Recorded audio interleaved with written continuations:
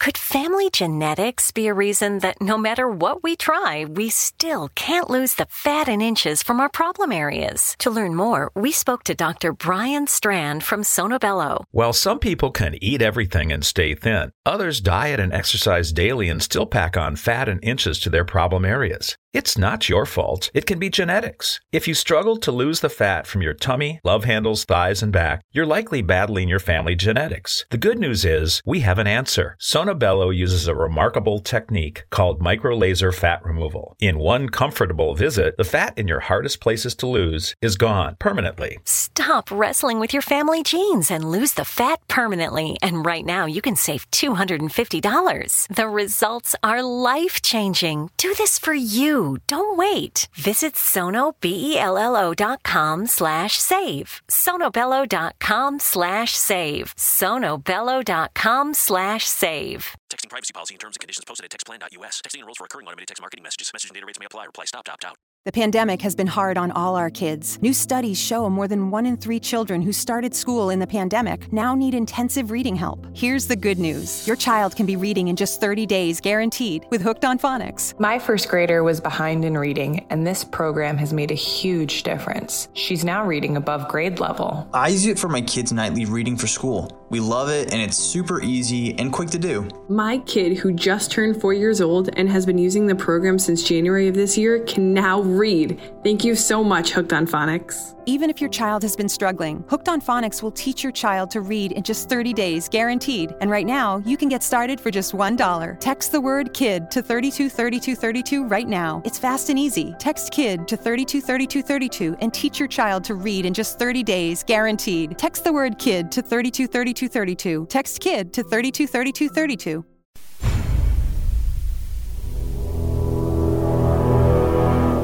The X-Zone radio and TV show is largely an opinion talk show. All opinions, comments, or statements of fact expressed by Rob McConnell's guests are strictly their own and are not to be construed as those of the X-Zone radio and TV show or in any manner endorsed by Rob McConnell, Relmar McConnell Media Company, Talkstar Radio Network, its affiliated stations, or employees.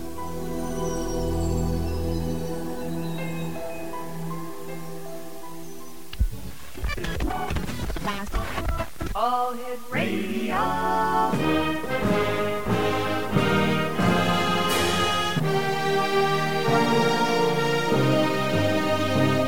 Welcome to the X Zone, a place where fact is fiction and fiction is reality.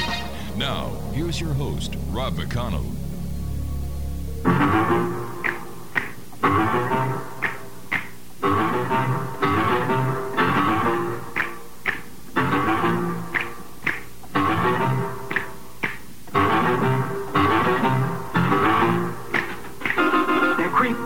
They're kooky, mysterious and spooky.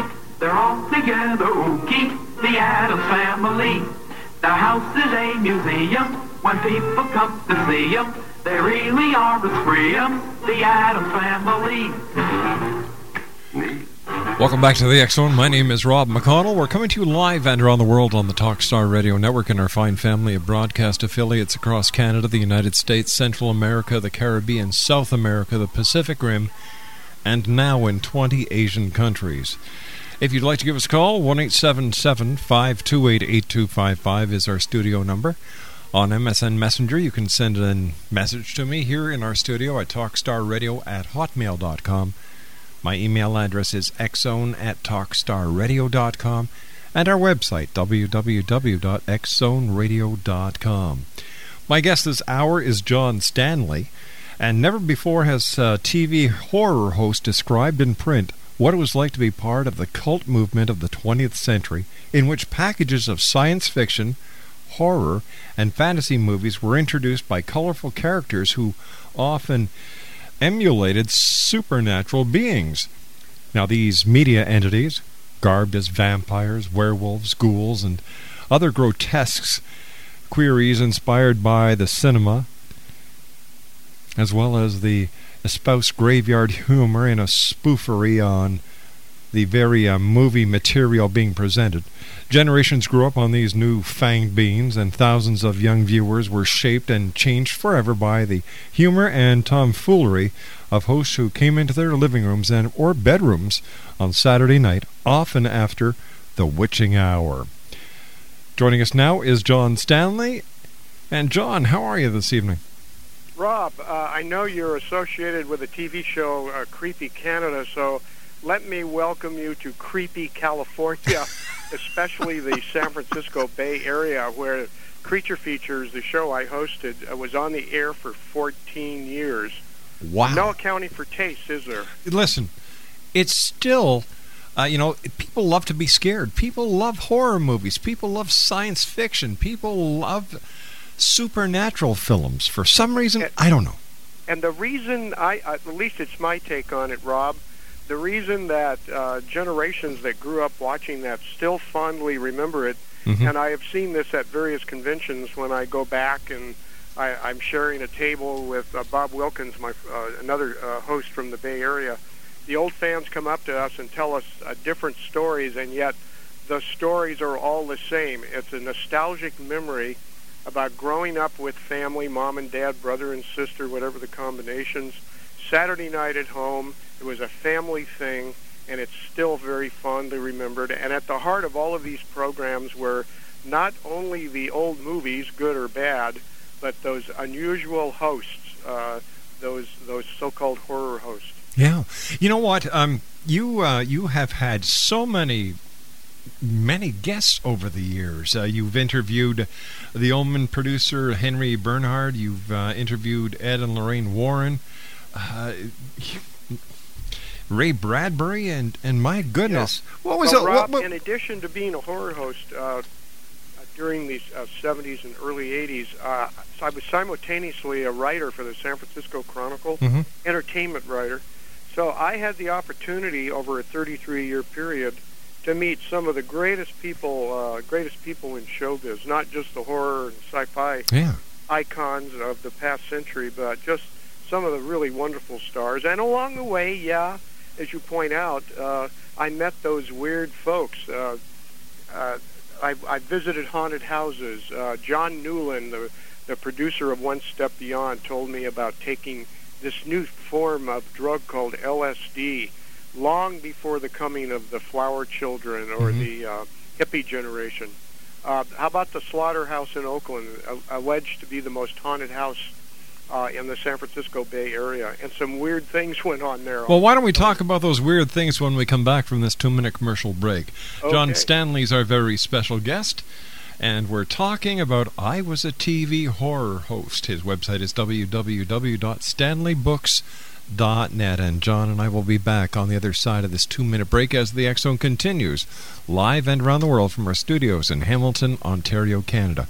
Once again, our toll-free number is 1-877-528-8255. Still to come tonight, TKC Brennan and Cal Korff and Henry May. We'll be back on the other side of this break. Don't go away. Hi, I'm Flo from Progressive. Being a baseball fanatic like me can be stressful. It's not all sports points and touchdowns. So Progressive is going to help you take your mind off your team for a moment. Instead of thinking about how they missed that goal point score, think about the Name Your Price tool from Progressive, letting you choose coverage options based on your budget, unlike your team that missed the end zone net area. Well, anyway, hope this distraction about Progressive's Name Your Price tool was helpful. It sure kept me from thinking about all those penalty balls. Yay, sports! Progressive Casualty Insurance Company and Affiliates. Price and coverage match limited by state law. Progressive presents Forced Metaphors about bundling your home and auto. In sports, 3 goals is a hat trick. And when you bundle your home and auto with Progressive, you get a hat trick of great savings and round-the-clock protection. So you might be thinking, wait, that's 2 things. A hat trick is 3. But in this metaphor, great savings counts as 2 goals, and so does round-the-clock protection. So it's like 4 goals, and that's more than 3. It's basic math. Forced Metaphors. Presented by Progressive. Bundle and protect today. Progressive Casualty Insurance Company and Affiliates. Discount not available in all states or situations.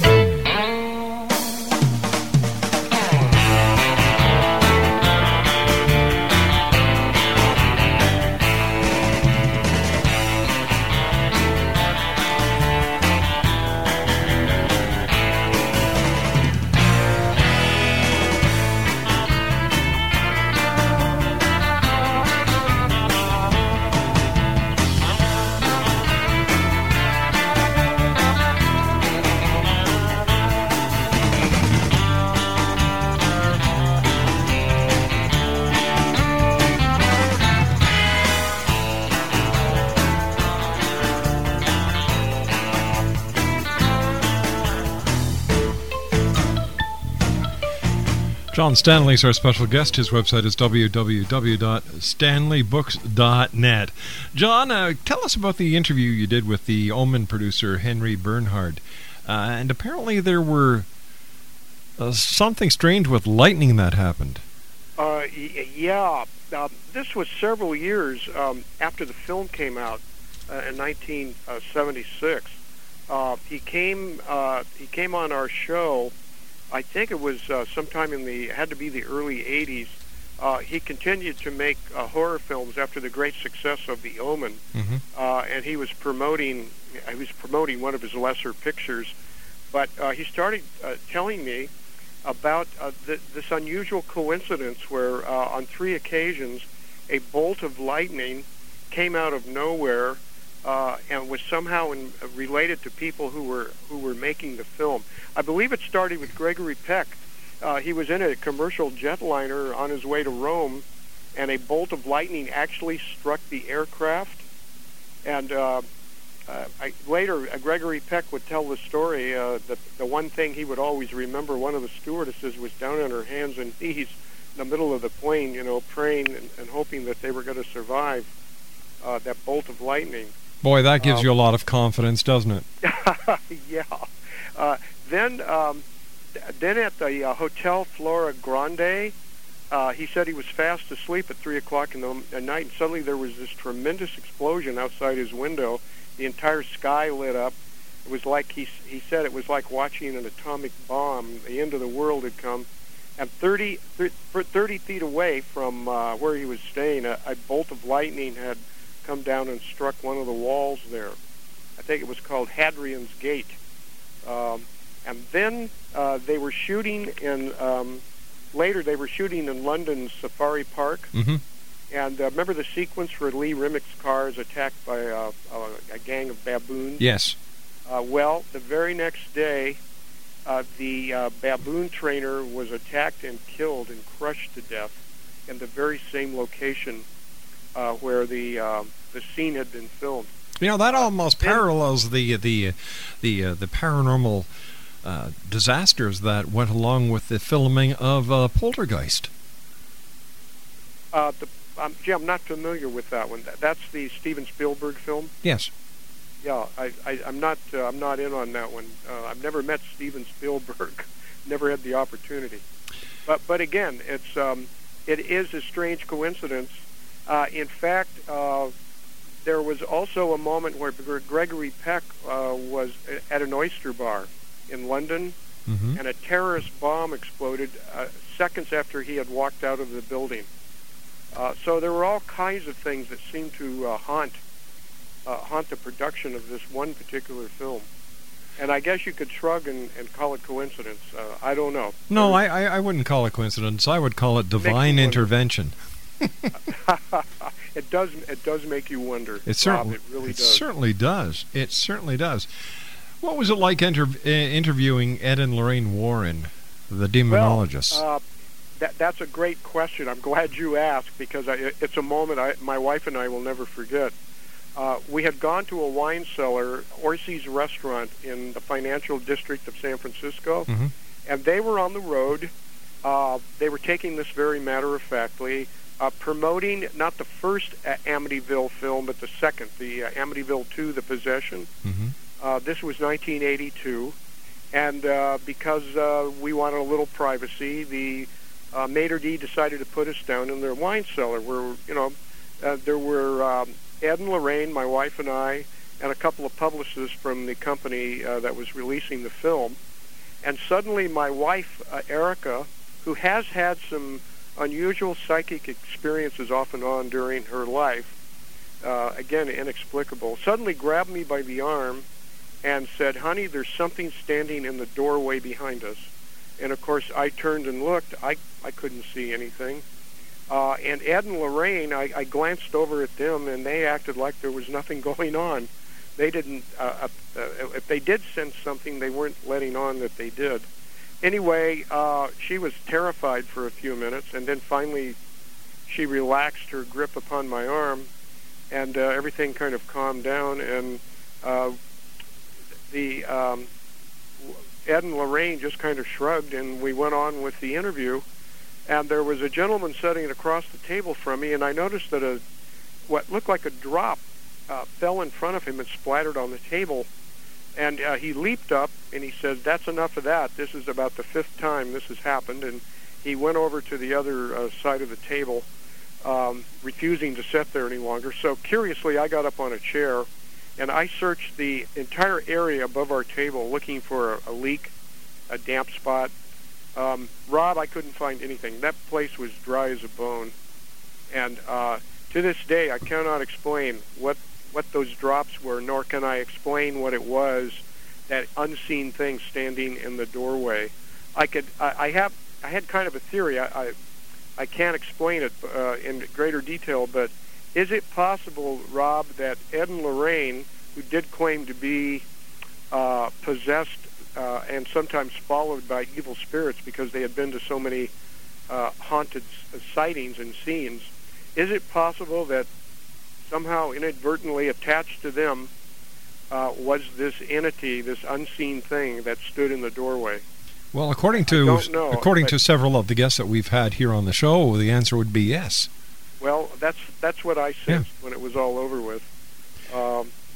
Ed and Lorraine, I guess you know Ed has since passed away. Yes, I do, yeah. He's gone now. And I did see Lorraine a couple of years ago when they brought out the remake of Amityville. Mm-hmm. And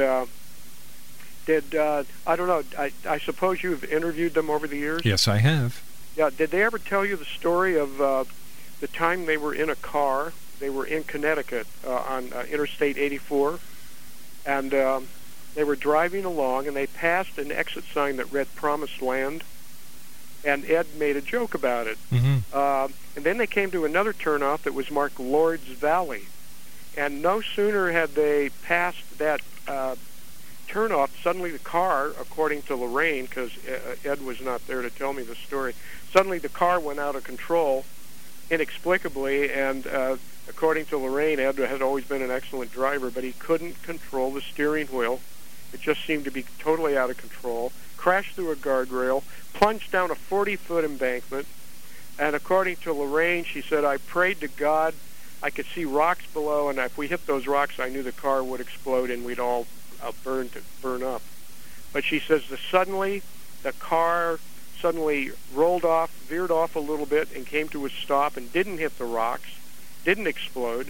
Mm-hmm. And they both sat in the front seat, totally shaken but alive, unharmed. And according to Lorraine, Ed turned to her, utterly shaken, and said, "Honey, even the Amityville Horror couldn't get us." Tell me, after talking to Ed and Lorraine, what was your take on the Amityville Horror? I've got my doubts about its authenticity. There's been so many books written about it. I think some books have totally debunked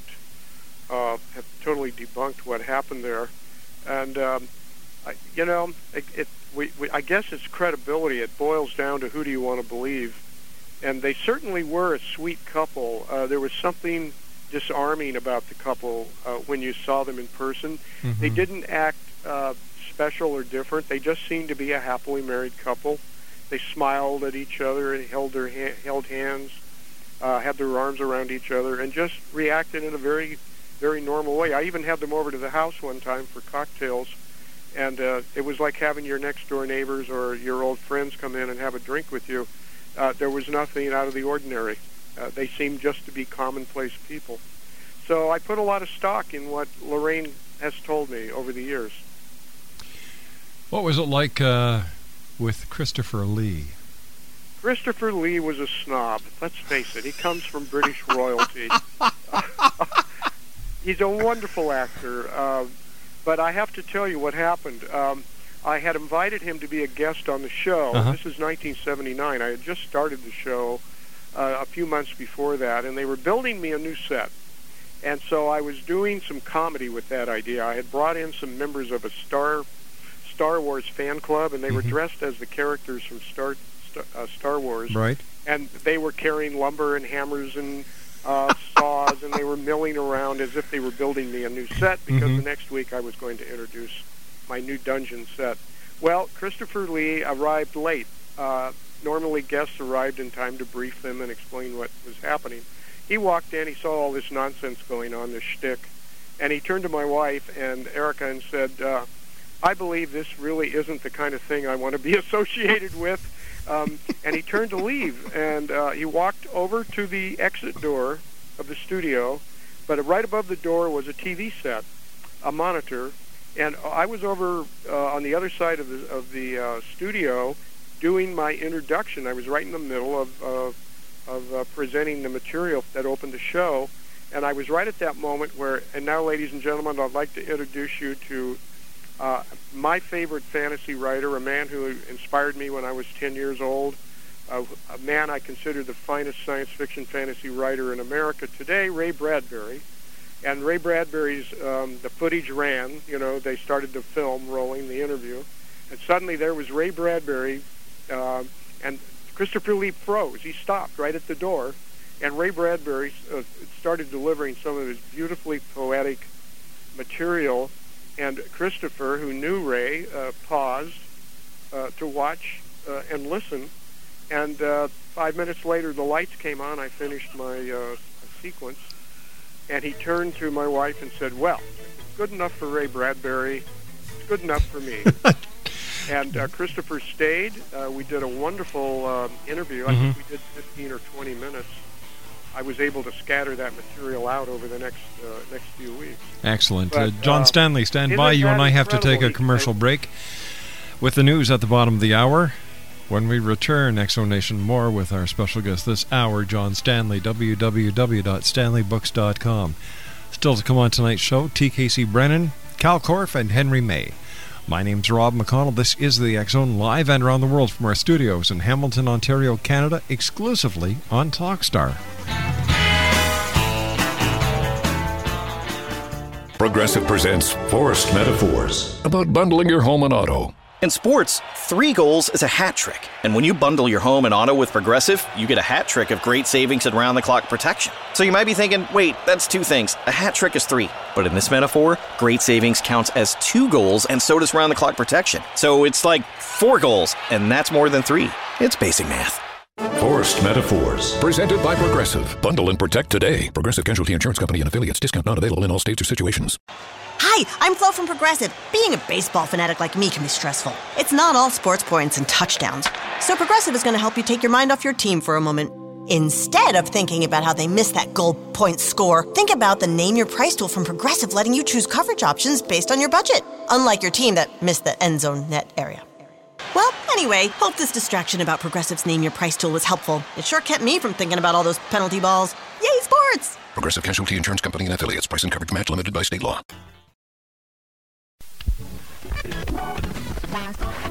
All Hit Radio.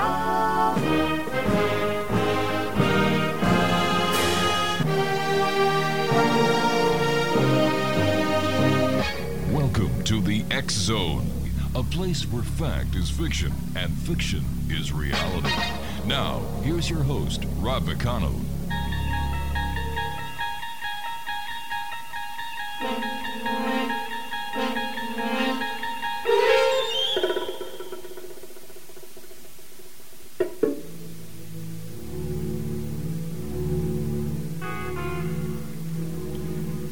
John Stanley is our special guest. His website is www.stanleybooks.com. First of all, John, thanks very much for joining us tonight. It's great having you with us. Where did your interest in horror, science fiction, and the strange and bizarre come from? It started when I was around 10 years old. It's still a very vivid memory. That's the year 1950 that I discovered pulp magazines. Mm-hmm. You remember those 25-cent I sure do. Things that used to be on the newsstands? Yeah. And I discovered a writer named Ray Bradbury. Oh, gosh, yeah. And I went through a change. I suddenly felt different about myself. And later, years later, when I actually met Ray Bradbury, I was interviewing him for the Chronicle, and eventually he would be a guest on Creature Features a number of times. I told him about this change I'd been through, and he says, "Oh, I know what you're talking about. I awakened your sense of wonder." And I said, "Could you explain that?" And he says, "Yes. We're all born with a sleeping child within us, and as we discover the wonderful things about life, as we discover food and good music and our love for movies and reading and the opposite sex, different parts of that sleeping child are awakened, and when it's fully awakened, it becomes our sense of wonder. It's what drives us through life. Just do one thing, John. He said, promise me you will never let your sense of wonder fall asleep. Well, that was the first thing that began to awaken it. I also discovered movies in a new genre. I was a moviegoer from the time I was 6 years old, but if we look at the history of films during the 1940s, we realized that the horror film and the science fiction movies really were not popular genres then. It wasn't until the coming of the UFO phenomenon in, what was that, around 1947, I believe. Yeah, about that. Hollywood began making films, and there were two films that year. One was called The Thing from Another World. Oh, heavens, yeah. Movie. Yeah. Remember, the guys are trapped at the polar ice station with the alien that they've taken out of the crashed UFO. That's right, yeah. And it's stalking them. It's actually, it turned out to be Marshal Matt Dillon. James Arness, yes. Was, I believe, almost 7 feet tall, so he got the part of the creature. But it frightened me to death, and about 2 months later I saw another film that frightened me to death, and that was called The Day the Earth Stood Still. Oh, my gosh. Remember Gort the Robot? That's right, with when Michael Rennie. Patricia Neal into this flying saucer, I was utterly petrified. And that's where it all started for me, and from then on I couldn't get enough of it. Michael Rennie did a fantastic job in that film. Oh, yes, as the envoy from another planet coming to warn us. Yeah. We better straighten up and fly right, or we're going to be in deep doo-doo, and it looks like we're in the deep doo-doo again, I think. Yeah. Why do you think so many people today are looking to the skies for answers to the problems here on this planet? You know, that is a great question, and I'd like to relate that to the reality of what I did. When I was a newspaper man, I realized that there was a character that I was creating within me, one who was fascinated with almost all phases of the entertainment world. I was fascinated with how films were made. I would eventually become a filmmaker in limited ways myself. I was fascinated with film music. How did composers come up with these wonderful sounds that so carried me into the movies? The cinematographers, the writers, the directors, they all just intrigued me to a great deal. And when I got to the Creature Feature show, Rob, a new kind of character began to come out of that. I had to find, you can't just sit in front of a camera and talk to an audience. You have to have a point of view. And I decided that my point of view, since I was a horror host who did not dress up in a costume, I had my own sense of humor, yes, but I was not like the other horror hosts, that I still needed a character, and I realized that character I had been as a newspaper man, inquiring with great curiosity with all the folks I met, I should do the same, only now it can now be on two different levels. It can be a fascination with our media, our movies and television, as they deal with the unseen world around us in a fictional way. Vampires, werewolves, aliens from other planets, UFOs. On the other hand, there's also that unseen world around us that we all talk about. We're fascinated by it, and yet we can never prove it. Do ghosts really exist? Are people really abducted by aliens? Are we really seeing ships from another world when those things fly over our heads? I decided I will be the investigator. I will be the curious one, and I will let my guest be the UFO expert. I will let my guest be the one who wears the vampire costume, the werewolf costume. I will let my guest be the people who make some of our great movies. The director of Alien, Ridley Scott, George Lucas, all of those wonderful folks. That's where it all started, and that's how I've carried that. I still carry that to this day. I'm an elder hostel teacher. Elder hostel, are you familiar with that group? It's seniors. Seniors gather from all over America. They come here to the Bay Area. No, I'm not. And, I face 50 of them at a time, and it's a challenge, of course. They're all over 55, so you got to keep them awake. That's the first challenge. But I try to entertain them with my knowledge about the entertainment world. and also classes. I present classes on Frank Sinatra, Louis Armstrong, Bob Hope, Bing Crosby, a lot of the folks that I met firsthand, and I can talk about them firsthand.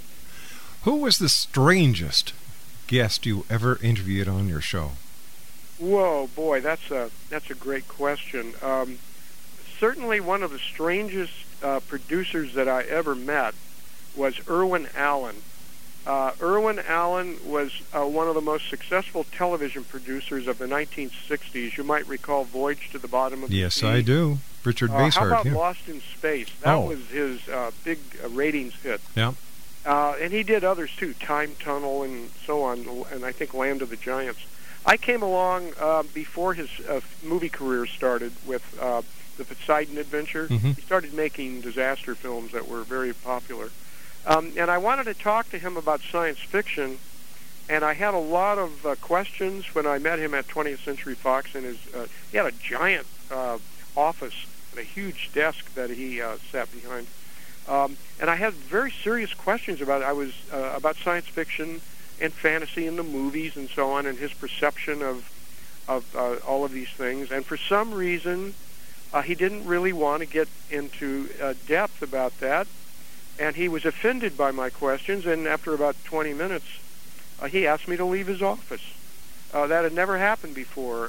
To this day, I wonder what was really troubling that man. What was his problem that he couldn't really deal with fantasy and science fiction? Some of my associates back at the paper said, well, the man's never produced a serious thing in his life. You know, these are all just juvenile science fiction shows, mainly for children, you know.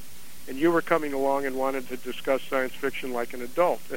And he wasn't quite ready for that. I don't know if that's quite the truth of what happened, but that's one interpretation. That would be certainly one of the strangest, to be asked to leave the office after you've hardly begun to scratch the surface. All right, you're on air at your on your TV set.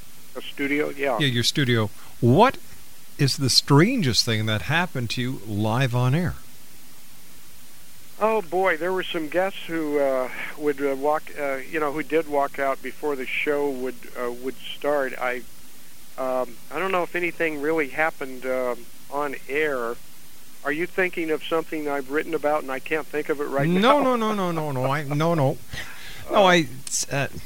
No. Because I've talked to many talk show hosts on television, and they always have these horror stories that a guest starts going one way and they don't know which way the guest is going, and there are times even on radio where you say, "Oh, I hope they don't go that way with this question."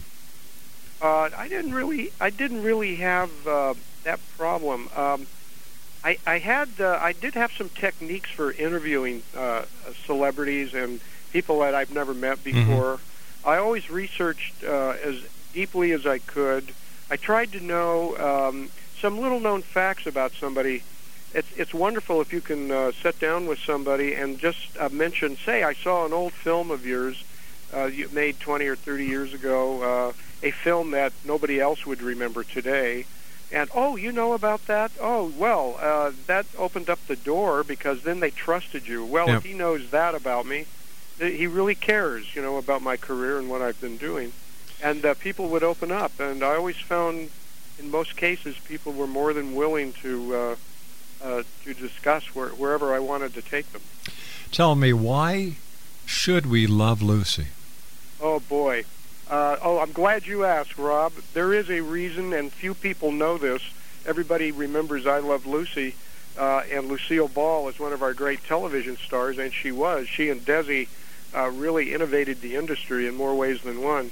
In 1957, she and Desi bought a studio called RKO Radio Pictures, and they turned it into a television factory for the next 10 years called Desilu Productions. Well, they divorced in 1960, and 1 year later, Lucy went to the studio one day to discover that she was the head of the board of directors. She now ran a studio, the very studio that she had been a contract player at back in the 1930s. In 1966, 1 year before she sold the studio, NBC called up and said, we've seen the pilot for Star Trek. We think it's wonderful, and we want to book it for the fall lineup. So all of the technical and money advisors at the studio told Lucy, no, don't do it. Don't greenlight Star Trek. Cancel Star Trek now before it's too late. Gene Roddenberry, the producer, is going crazy. He's spending money like a madman. He will bankrupt this studio. Well, Lucy listened to all of this and then said, no, I'm not going to cancel Star Trek. We're going to greenlight it. It's going to go ahead. And one of the executives shook his head and said, Lucy, have you lost your mind? She said, no. I was just thinking about that day back in, I believe it was 1939, when I came to this studio and they told me I was no longer needed. My contract had expired. And frankly, I didn't want to pass that feeling on to all of those wonderful people who are part of the cast and crew of Star Trek. I didn't have the heart to tell them no.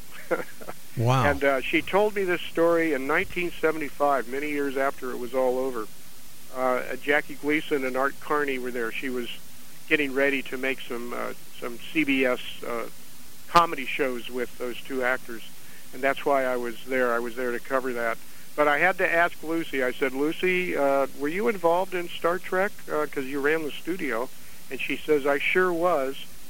And what I guess the ultimate irony, Rob, is that Paramount bought the studio for $18 million. Mm-hmm. And I believe we could easily estimate that just from that one franchise alone, the Star Trek franchise, they have earned, would you guess, billions of dollars? Oh, yes, easily.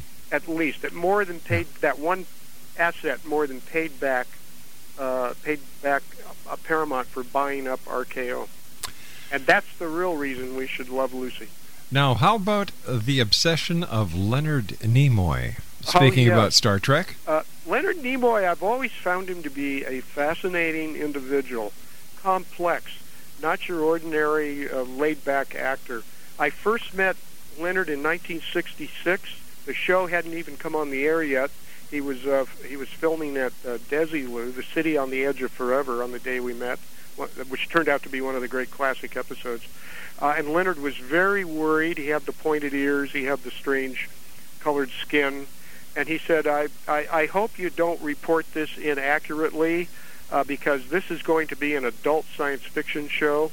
He was very worried about Lost in Space and all the others setting a current trend, and everyone would assume that this new adventure in space, Star Trek, was going to be another Lost in Space, designed for children.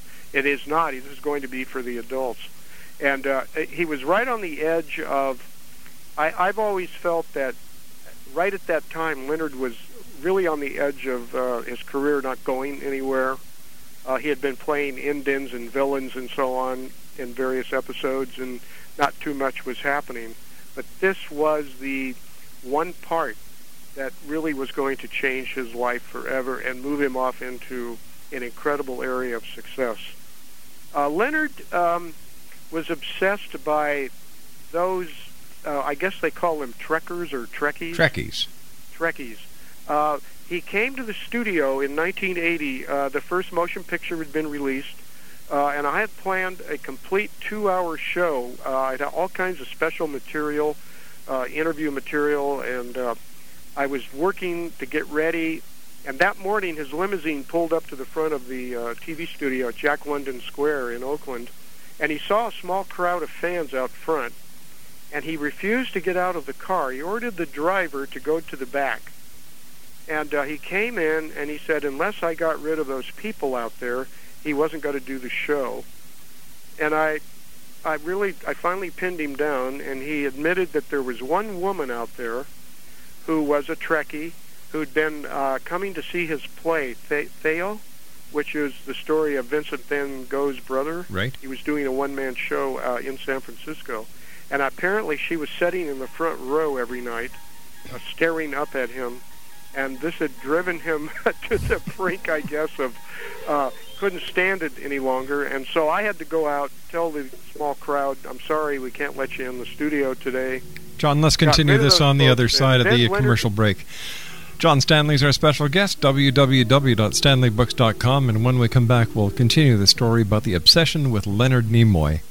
Don't go away, we'll be back in 2. Progressive presents Forced Metaphors about bundling your home and auto. In sports, 3 goals is a hat trick. And when you bundle your home and auto with Progressive, you get a hat trick of great savings and round-the-clock protection. So you might be thinking, wait, that's 2 things. A hat trick is 3. But in this metaphor, great savings counts as 2 goals, and so does round-the-clock protection. So it's like 4 goals, and that's more than 3. It's basic math. Forced Metaphors, presented by Progressive. Bundle and protect today. Progressive Casualty Insurance Company and affiliates. Discount not available in all states or situations. Progressive presents Forced Metaphors about bundling your home and auto. In sports, 3 goals is a hat trick. And when you bundle your home and auto with Progressive, you get a hat trick of great savings and round-the-clock protection. So you might be thinking, wait, that's 2 things. A hat trick is 3. But in this metaphor, great savings counts as 2 goals, and so does round-the-clock protection. So it's like 4 goals, and that's more than 3. It's basic math. Forced Metaphors, presented by Progressive. Bundle and protect today. Progressive Casualty Insurance Company and affiliates. Discount not available in all states or situations.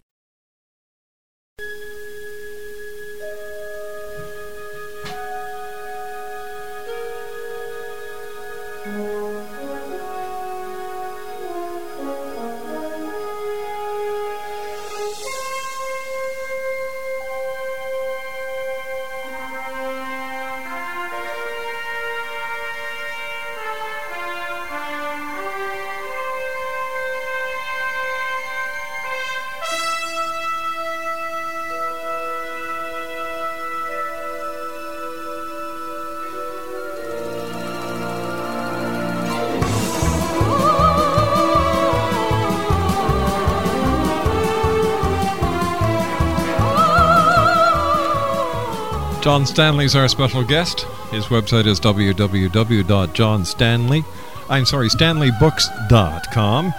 First of all, John, thanks very much for joining us tonight, and I wish you nothing but the greatest of success. And thanks, Rob. I appreciate that. Any chance of you coming back on the air to do another TV series? Well, I was a guest on Cinema Insomnia, which is a Bay Area show hosted by Mr. Lobo. He's one of the few surviving horror hosts of the day. Mm-hmm. But no, I'm pretty much retired. I want to continue to write some of my memoirs. In addition to another book, I'd love to do another follow-up to the I Was a Horror Host, because I hardly scratched the surface with all the material that I did have. I'd like to do a book on the golden age of Hollywood. I've had the wonderful chance over those years to meet people like Jimmy Stewart and Mae West and Fred McMurray and Lloyd Bridges and some of the great stars of that period. I'd love to put together another book in that vein. Was Fred McMurray and Jimmy Stewart the gentlemen that they appeared to be on the big screen? Fred McMurray was such an ordinary kind of a guy. He didn't really think of himself as anybody special. In fact, he started to tell me that he had a leak down in the cellar. That seemed to be the most important thing in his life that day. So I guess the water furnace had broken open or something, and that was the topic of the day, the flooded cellar at his home. Jimmy Stewart, he loved to talk about, he didn't like to talk about the war. I tried to get him to talk about being a pilot, a bomber pilot in World War II.